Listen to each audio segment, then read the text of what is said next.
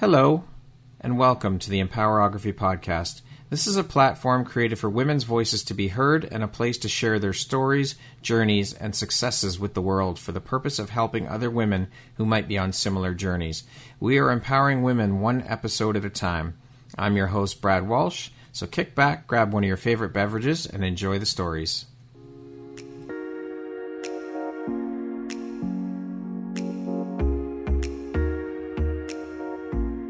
The world needs to hear your message and your story, so don't deny the world of that gift within you that the universe has given you. Someone out there needs to hear your story because it will support them in feeling hope, inspired, and even transformed. Do you want to discover how I help get my clients out of their own way, show up, and confidently share their message? I would love to extend an invitation to you to join me in my free masterclass, Start Your Own Podcast from Idea to Implementation, on Wednesday, April 5th at 1 p.m. Eastern.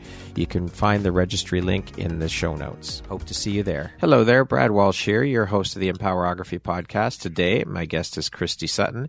She is a chiropractic doctor, an author, and a teacher. Welcome, Christy. How you doing today? I'm great. Thank you. Excellent. I am so happy to have you here and can't wait to jump in and start talking about all the beautiful things that you're doing and all the magic you're putting out into the world. So let's get started. As mentioned, you are all of those things. And of course, those are some pretty demanding jobs, careers. How do you prioritize, and how important is prioritization and organization to you? It's huge, but it's also sometimes it kind of feels like a free-for-all no matter how much I prioritize because, things come up and things don't go as planned and people get sick. But prioritization is key. I think I've also learned that building in time for the unexpected is also key for not getting thrown off too much when something does come up, either with work or with my daughter or myself or my husband. It's just, there's always something. But yeah, prioritization is key, and I try to organize as much as possible, but then also have realistic goals for the day. Yes. Anything can happen, as we've just witnessed before we got onto this recording, tech problems. So there's always those little things that pop up and delay us. So I think that's great that you allow for that extra time and include that into your daily routine. Absolutely. And so speaking of daily routines, with you being a busy woman, a serial entrepreneur, wearing multiple hats, what does your morning routine look like? Mornings, my goal is to get up around 5 in the morning. Okay. I don't always get up around 5 in the morning. Sometimes I'm just too tired to get out of bed. But my goal is to try to get up at 5 in the morning and to get a good hour and a half of kind of, I'm going to call it work, but it's basically just things that I need to do, and I can be really efficient in the morning.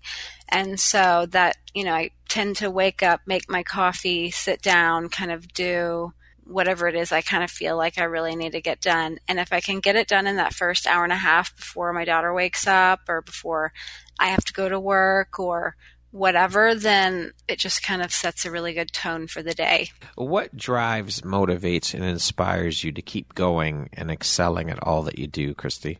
I think because I'm in the healthcare field and I also have, this passion to kind of move things forward in the healthcare field as far as empowering people to really take control of their health and learn how to really use information correctly and wisely and not just be a victim of what I consider to be kind of a crumbling medical system. I think because I'm like living proof of the damage that it can cause, that crumbling medical system, from my own personal health struggles. And then I'm also living proof of how the, natural, quote unquote, alternative healthcare is, for me, it's an essential part of my being able to function.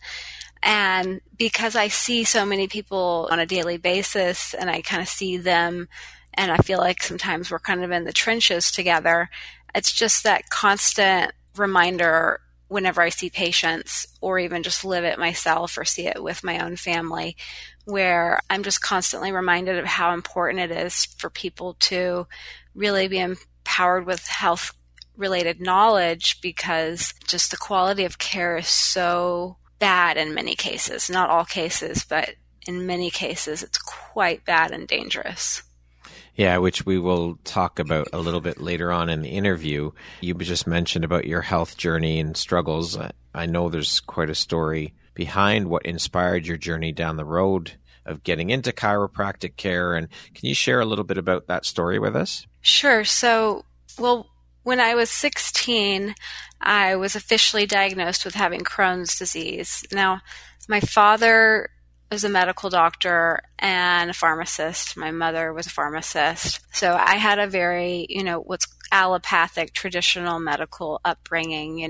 There was no alternative health, no organic veggies, no trips to the natural grocery store. It was pretty standard of care. I also was given a lot of antibiotics simply because I had a history of having digestive problems, and my father being a medical doctor, it was common just to kind of be given antibiotics. As you have a GI problem, here's some antibiotics.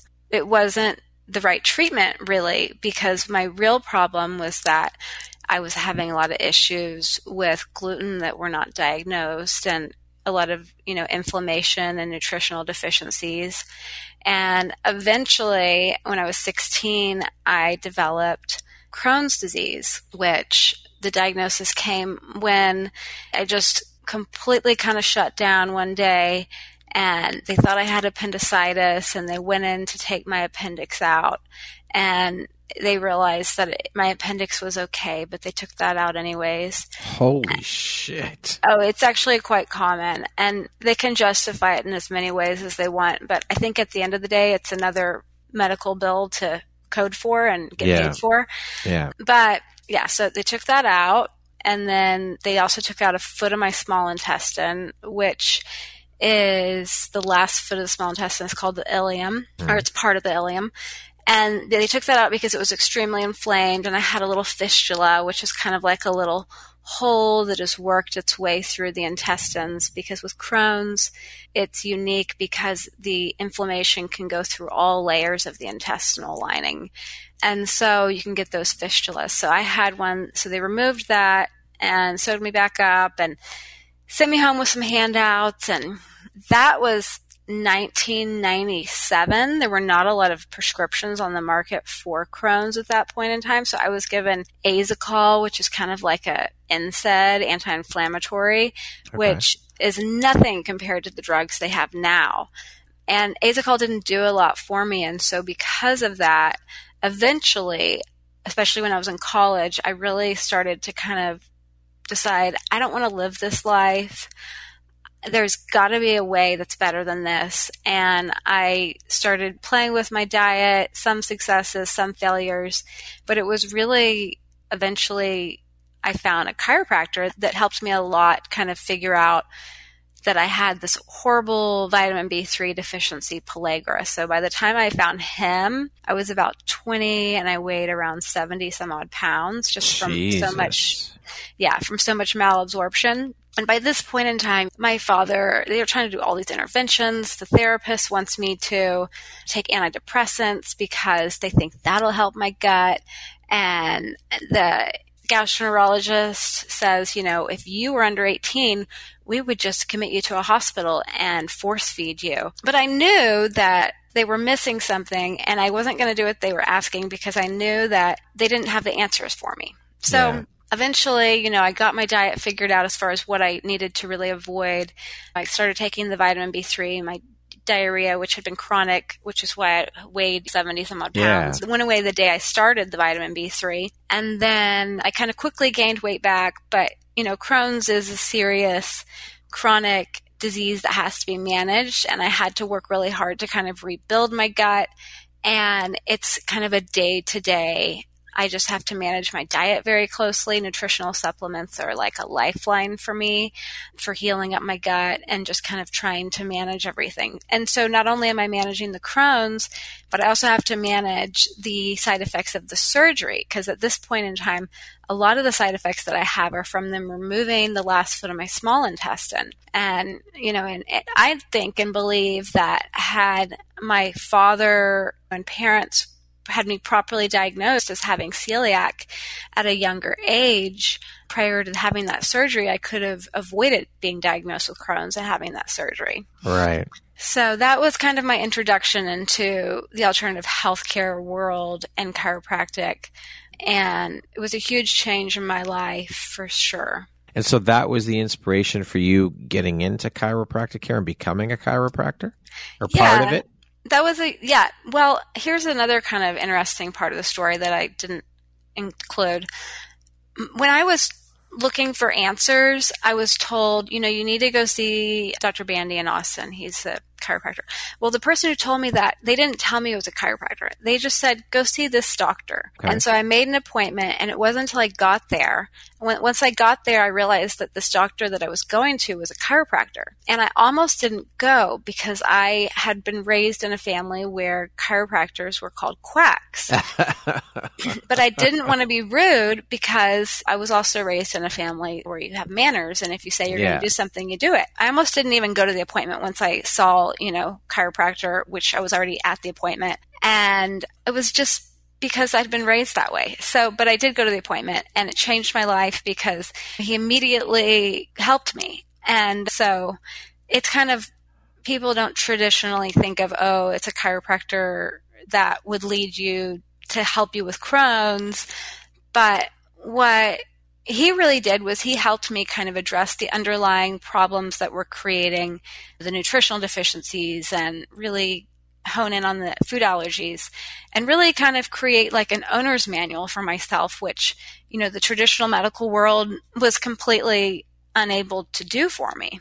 That is so wild, because I certainly, for me, when I think of Crohn's and things like that, I certainly do not think of a chiropractor and allergies and things like, I don't think of a chiropractor at all. So that is pretty fucking wild. It totally is. Yeah. And I wouldn't either until I actually came upon this doctor. And then I realized, there's this whole community of chiropractors that are just extremely knowledgeable about the human body and health, and in a way that's really founded in science and strong and works. It's just not being used by the traditional doctors. That is incredible. So would you recommend then people with Crohn's go see a chiropractor? Yeah, but when you say chiropractor, that's really, there's a lot of different types of chiropractors. Right. Mm-hmm. So, you'd have to kind of do your research and find somebody that is really well versed in just holistic health. Right. And because there's nothing wrong with this, but there are a lot of chiropractors that, they just adjust, and they are only interested in a very quick visit of adjusting your spine and not particularly spending much time on talking to you or doing a, workup or, that stuff. And that's fine. There's a place in the world for that, and they're still doing a lot of good. I just think you have to find somebody that has spent more time really learning about the whole body and natural alternative health options. Right. And so how long have you been a practicing chiropractor now? About 11 years. I know that you are also big into genetics, epigenetics. Can you share a little bit about that with us, how your journey began into that world? Yeah, sure. So because of my experience with having pellagra, vitamin B3 deficiency, and because of my having Crohn's and, just all the digestive history, nutrition is something that I have really studied very heavily. I had a microbiology biochemistry degree in college. And for me, I always like to really dig into, this B vitamin is here in the Krebs cycle. I got really kind of geeky about it in a way that, most people, they were just kind of trying to memorize it for the test. But I was like, this is this B vitamin doing this. And that kind of like helped build a foundation for then when I was in chiropractic school. And so when I was in chiropractic school, there was not as much information about genes and genetics, but there was certainly, it was starting. It just wasn't as easily accessible as it is now. Okay. And so I remember there was this one professor that he mentioned how some people, they just don't methylate B vitamins very well, and they have to take this specific form of B vitamins, and it's just a genetic issue. And he said, and then you just take this specific methylated B vitamin and they're better. And so then that kind of stuck in the back of my mind. And then when I was in practice, it was still early out of school, there was this lady that brought her daughter in, and she was like, I don't know why she decided this, but she was like, my daughter's depressed and suicidal and nothing's helping and we need your help. And I'm like, why are you? This is so much pressure. I cannot promise you anything, but I'm just going to do my best to try to support her health in any way I can. And, okay, but hold on a sec. Why? I'm trying to understand why someone would bring their daughter who is suffering from mental health and depression issues to a chiropractor. Well, at the time, I was working with a chiropractor who had a very well-established practice and a reputation for helping people with hard-to-treat things that other doctors had missed. Okay. And so as a doctor fresh out of school, I think that she was just kind of saying, well, you're in this practice and he's helped a lot of people with strange things. So, we can't get in with him. You need to help us. Right. Okay. And so my heart kind of jumped out of my chest. And then we ordered some labs, and the labs revealed that she had a number of blood markers that made her both low in iron, but also low in some B vitamins. And so I gave her some iron and she started doing a little bit better, but then we gave her the B vitamins, the methylated B vitamins, and it changed her life. And she was just it changed her life. She was so much better from those methylated B vitamins. And I thought, wow, she must be one of those people with that gene. And then life went on and I ended up actually moving cities and I never saw her again. But then upon moving cities, that's when the 23andMe kind of explosion started. Okay. And I'd had patients come in, one patient in particular that was really interested in it. And this was a while ago when there was not a lot of really good information. I would say there's still not as much good information as there should be, but the information that was out there, I was not comfortable with it. Given my science background, I just felt like it was, not the type of information that I wanted to really get on board with or help my patients get on board with for as far as using the genes and genetics and nutrition and stuff. And so I really started to dig into it. And of course, the gene that this girl probably had, and I don't know for sure because I never looked at her genes, but I realized that this gene that she probably had, the MTHFR gene, could easily, for less than $100, be checked through 23andMe, which kind of blew my mind. And in addition to checking for that one gene, for the same test could check for a bunch of different genes that I had never heard of, but was eager to learn about as well. And so I started just kind of doing research and organizing it. And that was where my first book was born out of. But really all started with that girl having that light bulb moment with the methylated B vitamins. And then me realizing that if we can check this gene, then I'm not guessing anymore. And then how many people can we help prevent having health problems because we catch the gene before it becomes an issue? And it really kind of took the guesswork out of some of healthcare. There's a lot of guesswork in healthcare. So whenever you can take some of it out, there's great value in that. But there's also, you have to be able to interpret the data correctly, which just means you have to really understand the genes and what they mean and, how to take actions correctly. This is all blowing my mind right now. Because again, when I think about chiropractic care, I think about what you described as someone who comes in, you go in to see them, they fix your back, and that's it. I never in a million years dreamed or thought that chiropractors are so well versed in genetics and epigenetics and do all these other things like helping someone who is depressed. Those thoughts never even crossed my mind. So this is fucking blowing my mind because I just don't put those two together. Yeah, well, you have to understand that, the profession itself has been around for a long time. And it's really founded in this philosophy of find the root cause of the problem, whether that's structural, chemical, or psychological, and fix the root cause of the problem to restore the health of the nervous system. Now, there have been a lot of turf wars mostly between like medical doctors and chiropractors. Okay. And our scope has really kind of been dwindled down to be thought of and treated like in most states, spine and musculoskeletal system. But if you're going to be adjusting the spine and the musculoskeletal system and you want those adjustments to hold, then sometimes you have to fix the underlying cause that's causing them to continuously go out of place. And that's not always a structural issue. Okay. That could also be a chemical issue or even a psychological like stress or something issue. And so the profession was really kind of ahead of its time, but it's just there have been a lot of challenges. And at one point in time, the American Medical Association, their goal was to completely eradicate the profession.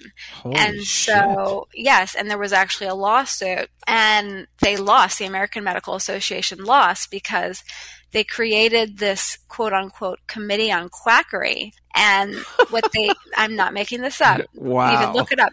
They made up this committee on quackery. They wanted the chiropractors to just be gone. Because they thought they're all quacks. Well, I think they thought they were quacks. I think there's also been a lot of turf war battles, and it's a lot about, this is my turf, I don't want any extra competition, You're infringing on my territory, so back the fuck off. Yeah, we have different philosophies about this, go away. And so they created this committee on quackery. The intention was to make the profession completely eradicated. The reason that they ended up getting in trouble and losing is because what this committee did was they fabricated all of this information about chiropractors. They just made it up. Like They were hurting people and all this stuff. And they put that information into the medical schools, disseminated it throughout the public. But the reason they got in trouble is because they were so brazen as to have a note keeper at their meetings.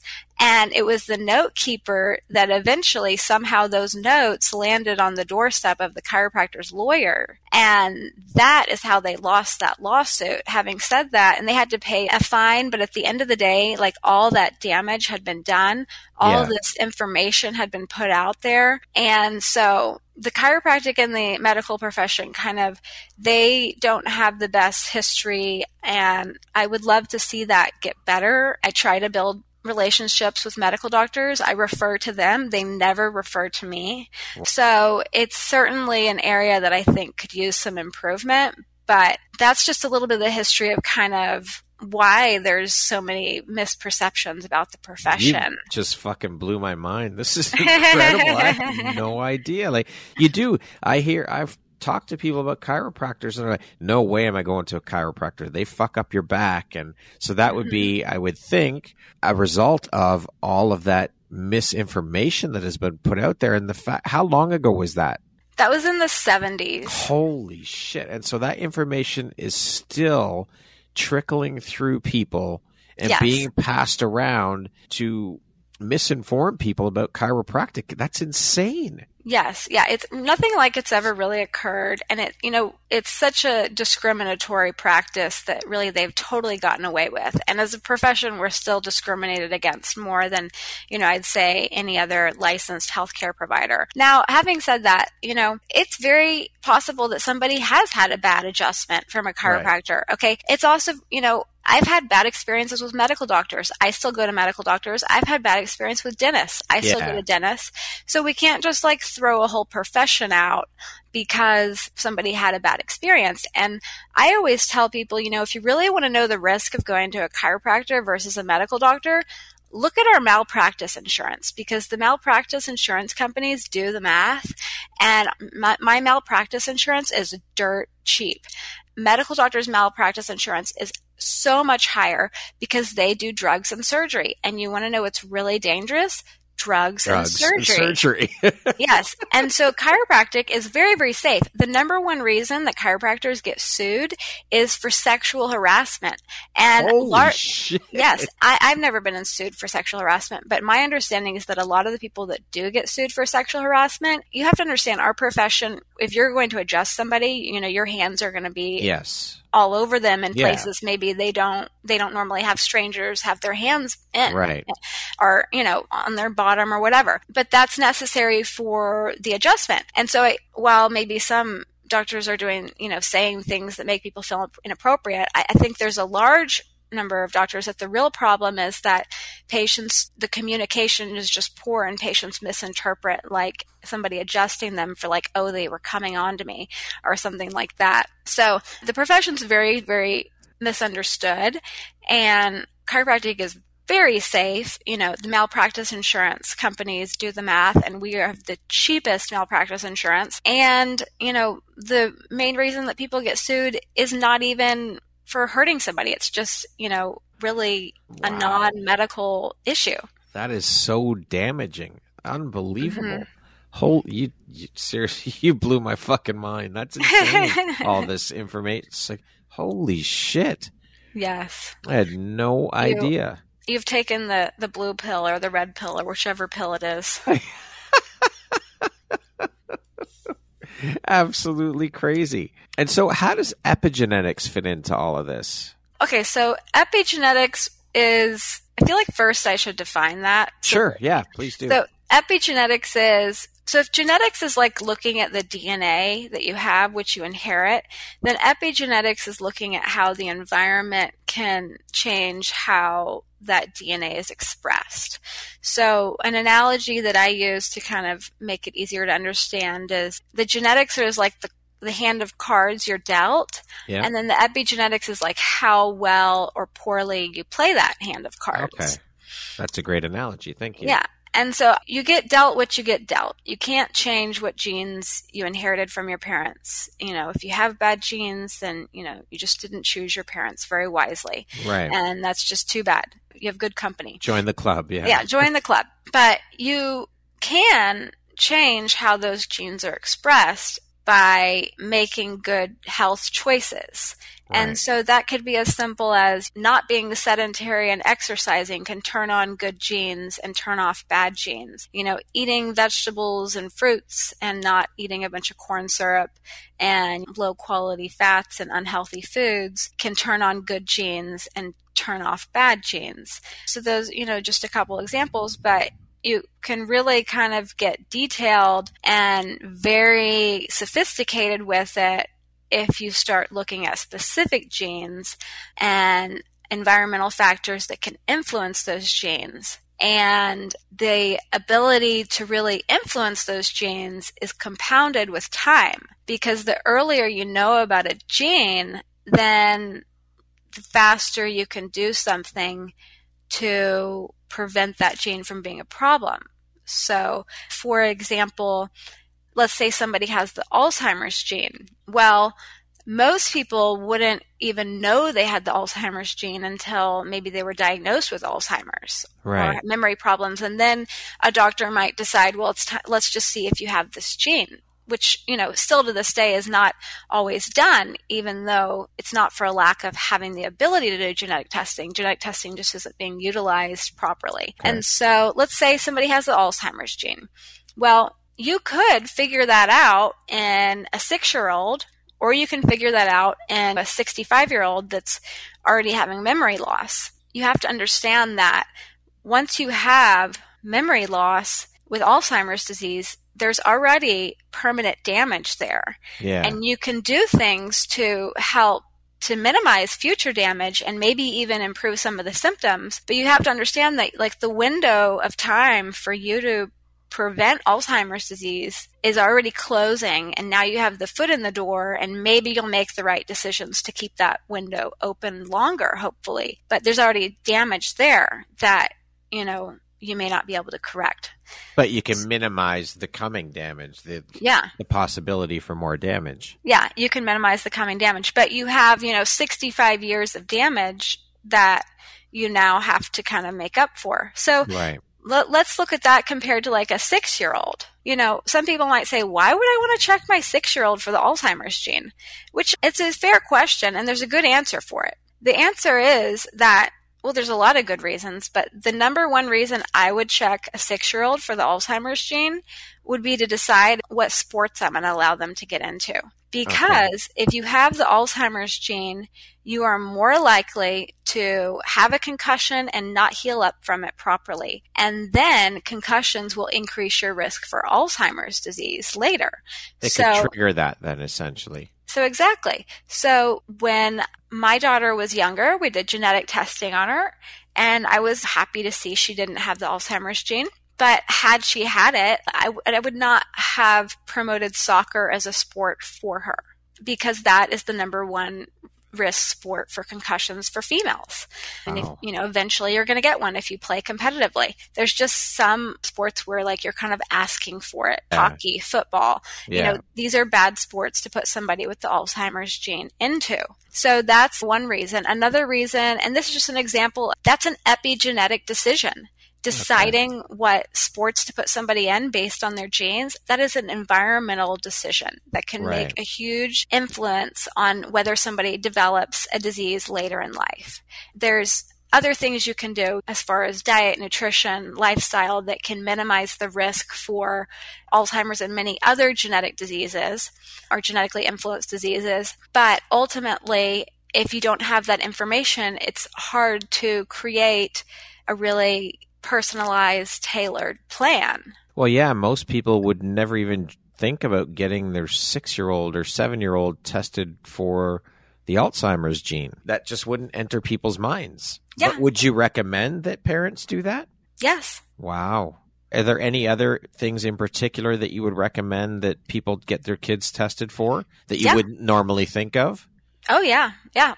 So another example is the hemochromatosis gene, so I'm writing this book, The Iron Curse, which is about my husband has hereditary hemochromatosis, and my daughter inherited that gene from him. And so this is a gene that increases your ability to absorb iron. And there is this myth, and there's a lot of myths and misperceptions and misinformation out there about the hemochromatosis gene and hemochromatosis in general. And I'm trying to dispel those myths and misperceptions and misinformation in my Iron Curse workshop and then upcoming book.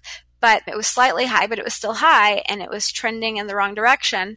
They never contacted me to tell me it was out of range or anything. They just posted it on the portal, and that was it. And so most parents, one, they wouldn't know their kids have that gene. Two, they wouldn't know what labs to have the doctor order, because now I'm telling the doctor what to do, which is not uncommon at this point in my life, but it shouldn't, that shouldn't be the It shouldn't be, no. Yeah, because the doctors should be the ones that are doing this stuff. So well, that's part of the problem, right? Is that we have put so much faith and trust in our doctors because we were conditioned to believe that they are the ones who know and they should be telling us, and we shouldn't have to tell them to do certain things because they're the doctors, they're the experts. Why are we telling the experts what to do? Exactly. So which speaks to how broke, again, which we will talk about momentarily, how broken the medical and healthcare system is. Yeah, well, this is really a perfect example. So my daughter did have the high ferritin. I will be checking it in the coming weeks to see if it's gone down because I have been treating it myself because they didn't even think to do anything about it. And one reason I knew not to even waste my time with asking them is because this same pediatricians group, which is actually an excellent pediatrician group, they were not able to treat the other 5-year-old that I referred to them who I diagnosed with hereditary hemochromatosis. And hereditary hemochromatosis is something that destroys your brain and causes infertility and destroys your heart and causes diabetes. And it's a really dangerous issue that most medical professionals, they're not checking for the gene. They're not doing the labs to see if you have this issue, and they are not diagnosing it. So there's this misperception that it's really uncommon. But in kids with the gene that causes them to have high iron, it's not really as uncommon as you would think. It's just not being tested for because this myth is telling people and doctors it's not that common. So the doctors don't even know how to treat it. The 5-year-old that I diagnosed with hereditary hemochromatosis, she is a colleague's daughter of mine, and she actually ended up getting referred to a pediatric hematologist, and the pediatric hematologist totally dropped the ball on it too after being referred there. I write about it in my book and I cover it in the workshop, but it's really one of those, I mean, you want to talk about blowing your mind? It's really mind-blowing, but it's the perfect example of how the medical system, and I think it's because the doctors just in general don't have enough time to spend with people to really like do the workup that they need to do, and they're so constrained by insurance and what insurance allows them to order and do that it's like we're taking their critical thinking skills. You train them and then you almost take it away. Like it's just, well, it doesn't matter what you want to do. It's what insurance will pay for. Well, this speaks to the fact I interviewed a doctor who was in the UK, and she's a GP, and she actually left the profession and has now become a lifestyle doctor because she was tired of this, what the medical system, healthcare system has become. And she explained it as it's the fast food system of medical care. She said it's gotten horrible. That is such a good way of explaining it. Yeah, That's she brilliant. said it's like the McDonald's drive-through of healthcare. She said it's absolutely ridiculous. So she got tired of the system and she left and started her own thing where she does what she calls lifestyle medicine. She practices lifestyle medicine because the system is so broken and there's nothing that the doctors can do to fix it. No, but they're also, making a lot of money in that broken system. Yeah. Oh, absolutely. And the way that they make that money is by high volume, know? Sure. And what really pays, if you really want to make money in healthcare, become a surgeon because surgery really pays well. Yeah. And, the time that doctors spend with you, that is not compensated nearly as well as a medical procedure. And the other area in medicine that's making a ton of money, and the doctors are not making money off of this, but the pharmaceutical industry is making a ton of money. And the pharmaceutical industry is, I think, billion-dollar industry. Like, it's insane. Yeah. I think, if we have learned anything in the last couple of years, it's how much power the pharmaceutical industry has over just everyone right now. Yeah. It's crazy. It's gotten way out of hand, and people need to be held accountable. There needs to be a change. But so this leads into this whole conversation that I wanted to have with you about, I know that you and I are of the same mindset when it comes to the healthcare and medical system and how broken it is. We've been talking about it. And I mean, you're in the States, I'm in Canada, but I think we can both agree that the systems are severely broken in both countries. So in your opinion, I'd love to hear, first of all, why do you think it's become so broken? Secondly, how do we, and is it even possible to find a solution for people? I mean, I guess alternative medicine is another solution, but I think the current system's irreparable. So what do people do here? Yeah, it's really a very hard question you're asking. There's no easy answer. And I think this is one world where we really live in like a haves and a have-nots, because I feel like the haves are the people who they have both their traditional medical doctor and medical insurance for if they get hurt. I know you live in Canada, it's a little bit different, but here it's like, you have your Blue Cross Blue Shield for if you get hurt or anything catastrophic. And, maybe you have your well-check visit that's underwhelming and they don't really do much, but that's covered. And then you have the haves have these cash pay, non-insurance based doctors that are spending more time and doing more of a workup and really doing what they should be doing and finding problems and addressing them, and hopefully doing that in a way that first does no harm, which is quite likely not the traditional medical pharmaceutical route. But those are the haves. And then, everybody else, which is most people, they don't have that either because one, don't have the knowledge to know that that's what you really need to get through this world right now, in my opinion, or two, they don't have the finances because it's not cheap. Yeah, exactly. So, I mean, it's so sad how broken it's become. What do you think has caused this to be so severely broken? Is it just greed? I think that we've kind of lost our path, and we've let, I think, greed, big corporate pharmaceutical companies, and not just pharmaceutical companies, but, the big medical industrial complex has really kind of become a self-feeding monster. And there's so much overhead with so many administrators and just all of these extra fees. It's become a bloated system. It's bloated system. It's a bloated system. Just like colleges have become a bloated system, and they're outrageously expensive too. Yeah. And that's got to change. But, that's a whole other podcast. Right. The education system is completely broken too. There's so many broken systems out there. Yes, exactly. Yeah. So I think some of it is greed. I think some of it is, they kind of let the fox guard the hen house, for lack of a better word. Yeah. In my mind, like the fact that pharmaceutical companies can't get sued for certain medications is a really big red flag. If people don't have checks and balances, then, that is, although I'm not a big proponent of suing people or companies, I think that's an important checks and balance system that, no other industry is excluded from. Well, you look at some of the pharmaceutical companies, I mean, that you can find online, the amount of fines some of these companies have had to pay, but the money that they make, it far outweighs the fines, so they don't give a shit. It's like, oh, well, we'll drop $70 million to pay that fine because we know that money is going to come back in spades, no problem. It'll be made up in what we make from selling the drugs that we are creating. So it doesn't matter. Or, they just have, legislation like the Patriots Act, which was passed, of course, after 9/11. Yeah. The Patriots Act basically made it so that you couldn't sue vaccine manufacturers for vaccine injuries. And that, to this day, holds true.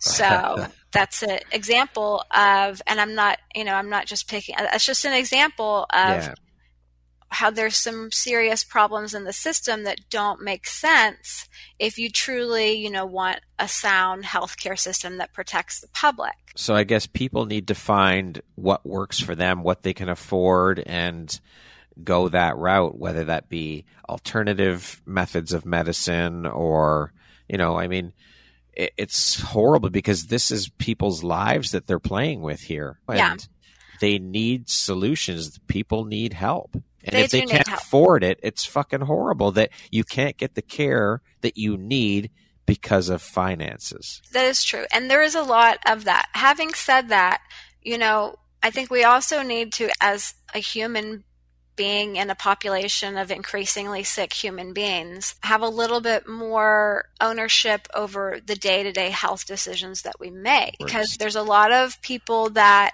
have very avoidable health problems that could be avoided and corrected with simple, it's not for the lack of knowledge. They know they need to stop drinking sodas and eating fast food.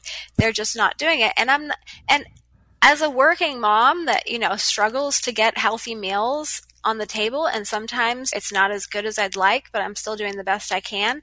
Yeah. I get it. It's a challenge. Yeah. I'm not saying it's easy, but we do live in a society where it's getting increasingly hard. And I don't want to put all of it on the public because, the reality is that healthy food is becoming harder to come by, more expensive, but even is organic really organic? Is my 4 times more expensive broccoli actually pesticide free? Exactly. There's no way of knowing that, is there? How do we find that out? I mean, there's just so many factors here, and it's like, what the fuck do we do? I mean, I think everybody needs to really build a community of people that are health-minded. It is so hard to be health-minded in this world. And it's easier if you have a community of people that are supportive.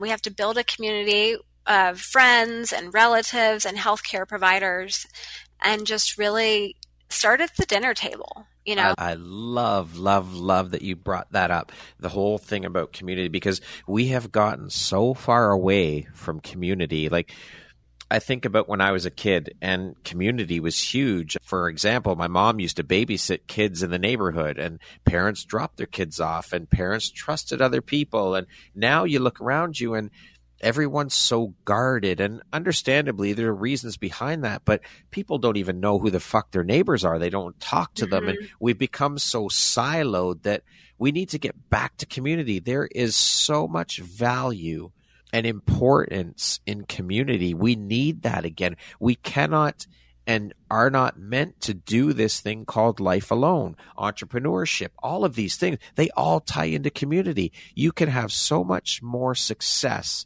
and thrive through community. And we need to get back to that. Think about, even depending, of course, upon where you live, climate and all of these things, but you could start a garden. I've seen them all, even in Canada, in different parts of Canada, where there's community gardens and you're growing vegetables and you're trading and helping each other. And so, like, things like that would help all go towards shifting the way of thinking and shifting how we live.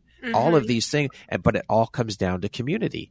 It also kind of makes you feel like, oh, it's not just me. There's actually a bigger problem out there that we need to address. Whereas I feel like a lot of times people feel like, oh, it's just, there's something wrong with me. I can't make this work. I'm one person. I can't make a difference. But you can.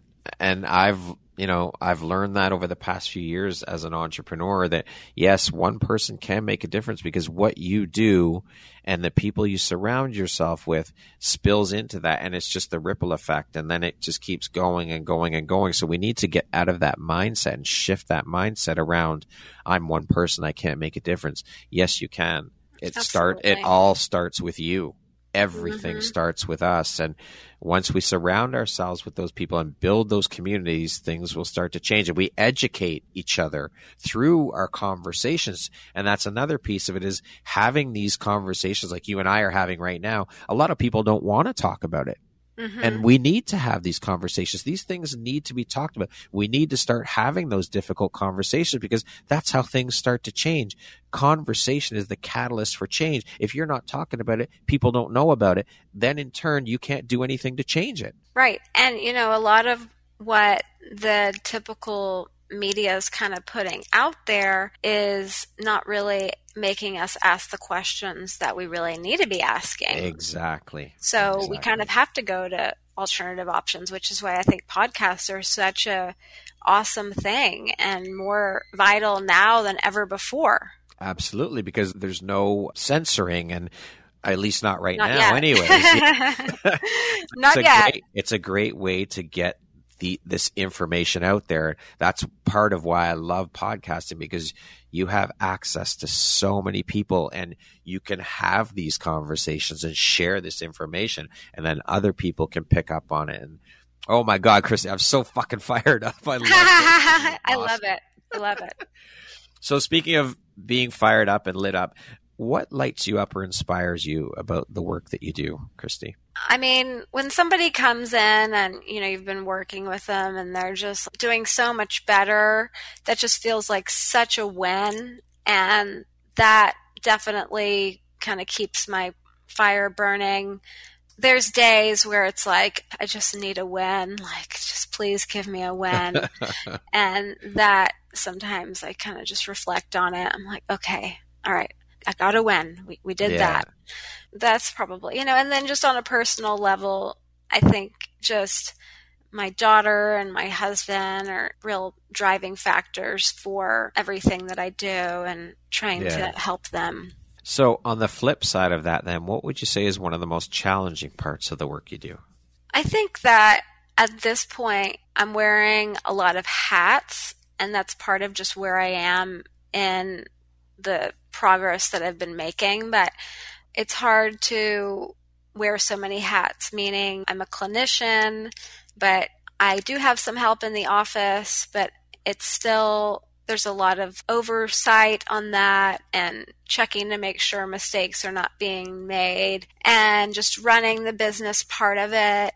And then simultaneously trying to finish up this book and launch the Laborgenomics and, do all this marketing and everything. It's not that I don't have any help. It's that it's just there's a lot of different hats I'm wearing, and I don't have enough really solid people to kind of fill in, partly because you have to, at some point in time, let the reins go, but also make sure you have good people to kind of pick up For from sure. there. So that's the hardest part. And then just always feeling like, and I'm not as bad about this now, but especially as a new mom, always feeling like when I'm spending time at work, I should be spending time with my family, and then vice versa.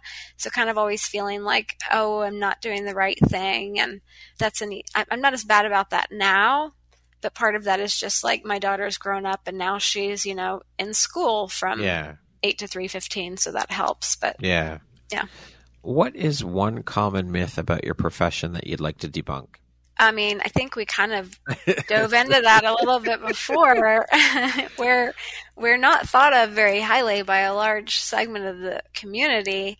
And I think it's to the detriment of the people that are not willing to go to a chiropractor, because there's a lot of brilliant, wonderful chiropractors out there.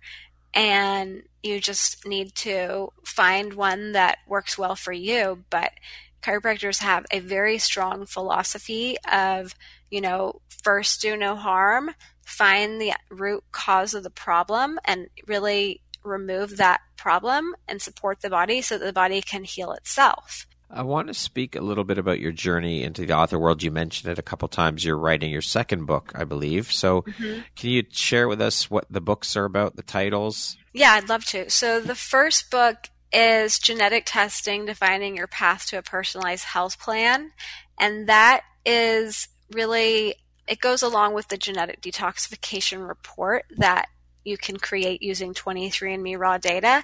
But that book goes through piece by piece, gene by gene. What does each gene mean? I have lots of different genes in there, including the ones we've talked about so far and many, many more. But what do they mean? What should you talk to your doctor about? What are some health problems associated with them? What are some labs you should do? What are some nutritional, lifestyle, epigenetic things you can do to decrease your risk for health problems? I wrote that probably in 2017, and it was as much of a formative experience of learning about the genes as it was really the end product being the goal. The process of writing a book is very transformational, and I learned a lot through writing that book. Ultimately, on my list of things to do is to go back and update it. But there's still some really good key information in there, and that was formative and foundational because it actually led into my second book, which is The Iron Curse. Right. Because when I wrote that first book, I discovered the hemochromatosis gene, and I really discovered that was what was driving my husband's high iron that wasn't being diagnosed and treated correctly. And so from that experience and helping my husband get properly diagnosed and treated with hemochromatosis, I became a much better clinician at diagnosing that in my patients. And because I was looking at genes and the labs, I got really sophisticated about diagnosing this in a way that I unfortunately discovered most doctors are not doing, because they're either not looking at the genes at all, or they don't understand them like they should, or they're not running the proper lab tests and interpreting them and acting appropriately. So because of that, I have now written The Iron Curse, which is about hemochromatosis, iron overload, but also various anemias. It's really, all about iron. And that's been very transformational as well. And if you think you know anything about a topic, go write a book about it, and you'll learn that you don't know as much as you thought you knew. Thank you very much for sharing that, Christy. What do you think your unique skill set or superpower is that's helped you become successful?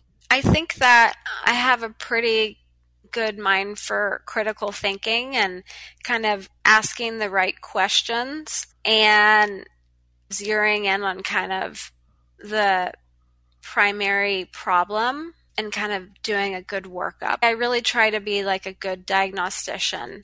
That's really an important thing to me, to be able to properly diagnose something. Yeah.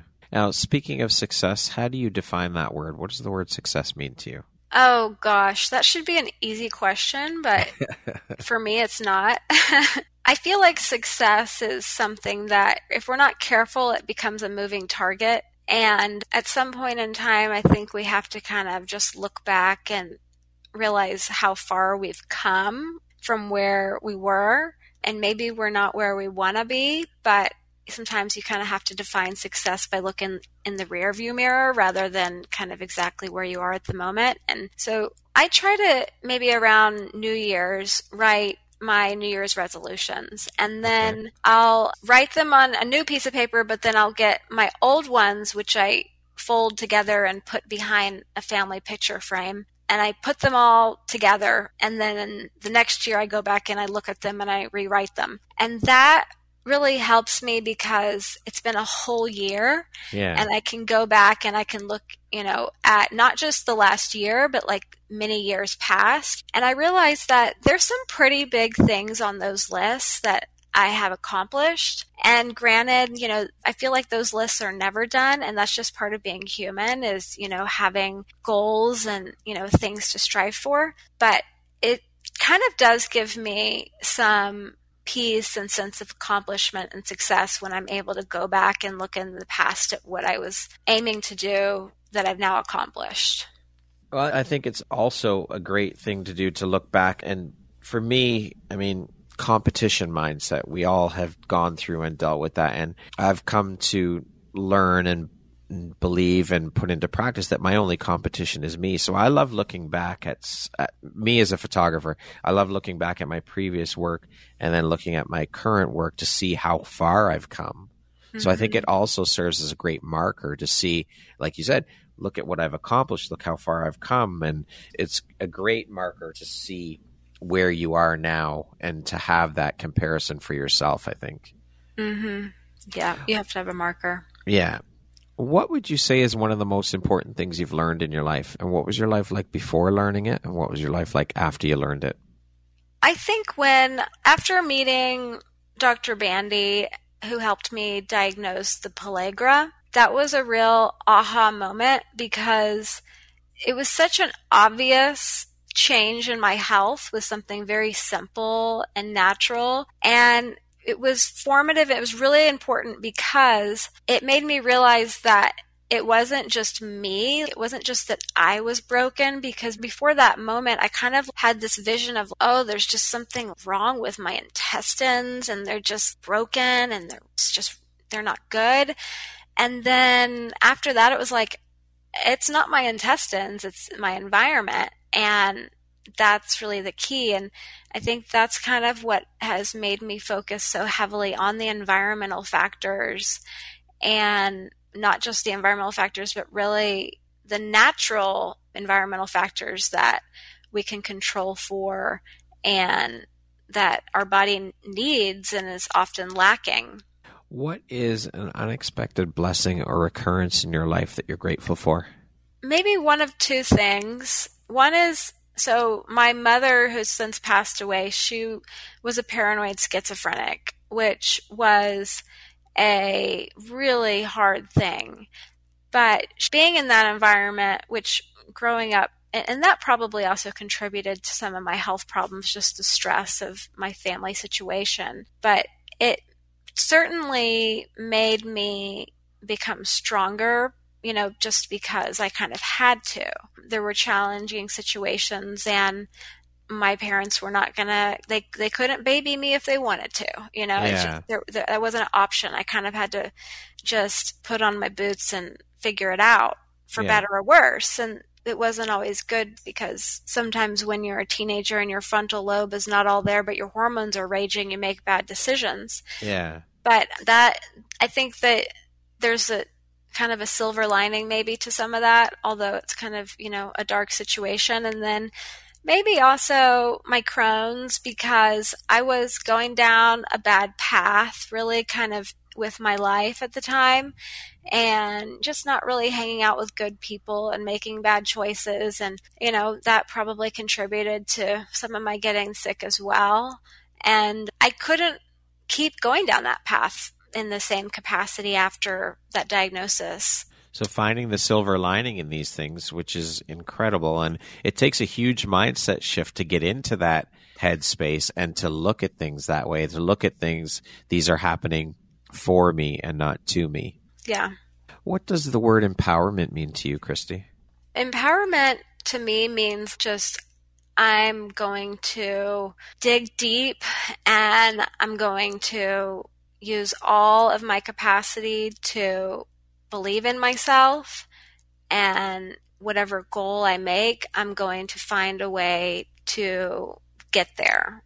I know you're not supposed to use the word in a definition, but I am empowered to make something happen because it's something that's within me that I'm going to make happen rather than it just happen to me or for me. It's changing your situation regardless of what situation it might be, how bad it might be.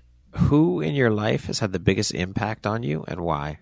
That's really a hard question for me because I feel like I've had so many influential people, but I've already mentioned, of course, Dr. Bandy, and he's been a huge influence on my life. My husband, certainly, because one, just your spouse has a huge influence on your life just because they're your kind of support system. But also just him having the health problems, the hereditary hemochromatosis, and then the Cushing's disease, which I think came from the hereditary hemochromatosis, and me kind of walking him through the diagnosis of all that.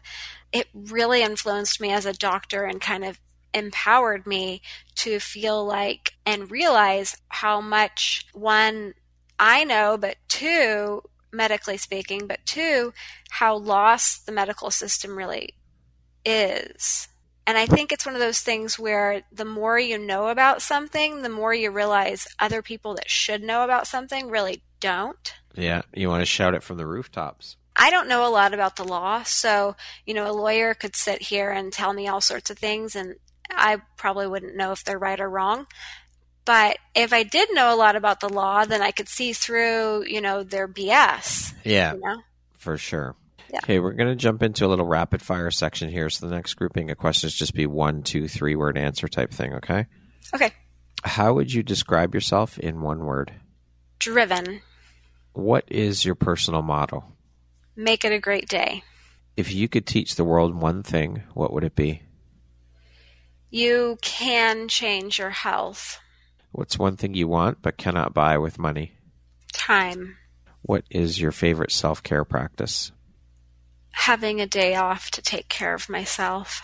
If you could be remembered for one thing, what would it be? Being a really good mother. And that concludes our rapid fire section. Now back to our regularly scheduled program. What is something surprising you've learned about yourself in the last year? So this last year, I had to take a totally different perspective on marketing. I know this is kind of taking a tangent, but prior to that, I was not doing much as far as marketing on social media or whatnot. And I knew that there was value in it, but I also just didn't really make time or energy for it. And then once I was ready to take my upcoming book, The Iron Curse, to try to get it published in a publishing house, I learned something that was kind of surprising to me at the time, but now in hindsight, not surprising. And what I learned is that if you want to go to a publishing house, you have to have a literary agent. And if you want a literary agent, you really need to have a very strong marketing campaign, which includes a social media following and a large email list. And I guess that I had to have a little come to Jesus meeting with myself about this is now a part of my job, not something that's optional. If I want to make a difference in the healthcare world and really get my ideas out there, then I have to do this. And so I learned that I need to, one, take this very seriously as far as the marketing piece, but it also made me kind of confront some things that I was kind of self-conscious about and just kind of hide myself and not put myself out there. And so I've learned that I can do those things and it is work. It's not as hard as I had thought it was going to be, but also I've come to really realize how important and necessary it is to take that part of your job seriously and build that following because it's so powerful. Big lessons. Wow. Yeah. What is one thing you love about yourself that is not related to your physical appearance? I think I have a fairly good brain, and I'm grateful for that, especially considering, growing up with a mother who was sick. I'm really grateful to have a fairly good brain and want to keep it that way. How do you celebrate your wins, Christy? Sometimes we'll just go below the budget on an expensive sushi meal. What aspect of your personality do you think has been most helpful in your career? I think that because of what I've lived through with my own personal health challenges, it's really given me a foundation to know the truth about what does and doesn't work in healthcare, and to have a real sense of confidence when I'm talking to other people, because it's not like just something I have learned in a book. I've lived it. I've seen it. I really know it. There's nobody that's going to be able to talk me into thinking another way, because it's something that I feel in every cell of my body and I know to be true. It doesn't matter what, a scientific paper says or a doctor says. I know it because I've lived it. If you had the opportunity to sit down and have a 1-hour conversation with one woman, any woman in the world, who would it be and why? Oh, gosh. That is such a good question. There are not enough really powerful women, I think, in the world right now. I would love to sit down with any president's wife, because I think if you can get the ear of a president's wife, then you can get the ear of the president. And, I hate that I'm saying this because the female's not the president, but in the past, the president's wives have often played a big role in healthcare, whether it's, the food or exercise or whatever. That's kind of something that is not a super controversial topic that they kind of sometimes dig into. And I would love to get the ear of a president's wife and really start laying the groundwork for changing big things in healthcare and in the system. If you could go back and give your younger self one piece of advice, what would that advice be? Stay away from gluten and cow milk. All right. Lastly, Christy, if you were to deliver your last 30-second speech to the world, like your corner of the world, your tribe, your people, what would that last 30 seconds sound like? What words of wisdom would you impart? You are in control of your health. Don't be a victim of losing the genetic lottery. You are completely in control of your health. Thank you so much, Christy. I have absolutely loved this conversation. It has been so inspirational and incredible and very, very fucking educational. I've learned a lot, so thank you for sharing a bit about your story and your journey and the beautiful work that you're doing in the world and that light you shine out into the world through your work. I appreciate you. I'm honored to have you as a member of the Empowerography community, so thank you for making and taking the time to be here with me today. Thank you. I really enjoyed it. Once again, my name is Brad Walsh, host of your Empowerography podcast. Today, my guest has been Christy Sutton. She is a chiropractic doctor, an author, and a teacher. Thank you so much, Christy. I hope you have an amazing rest of the day. Thank you. You too.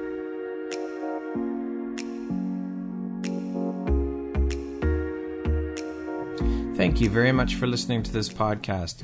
If you haven't yet, please be sure to subscribe, rate, review, and share with all your friends. You can find me at viseuphoria.ca and follow me on Instagram at Empowerography Podcast and on Facebook at Empowerography. Please join me next time for another inspirational story from yet another amazing woman.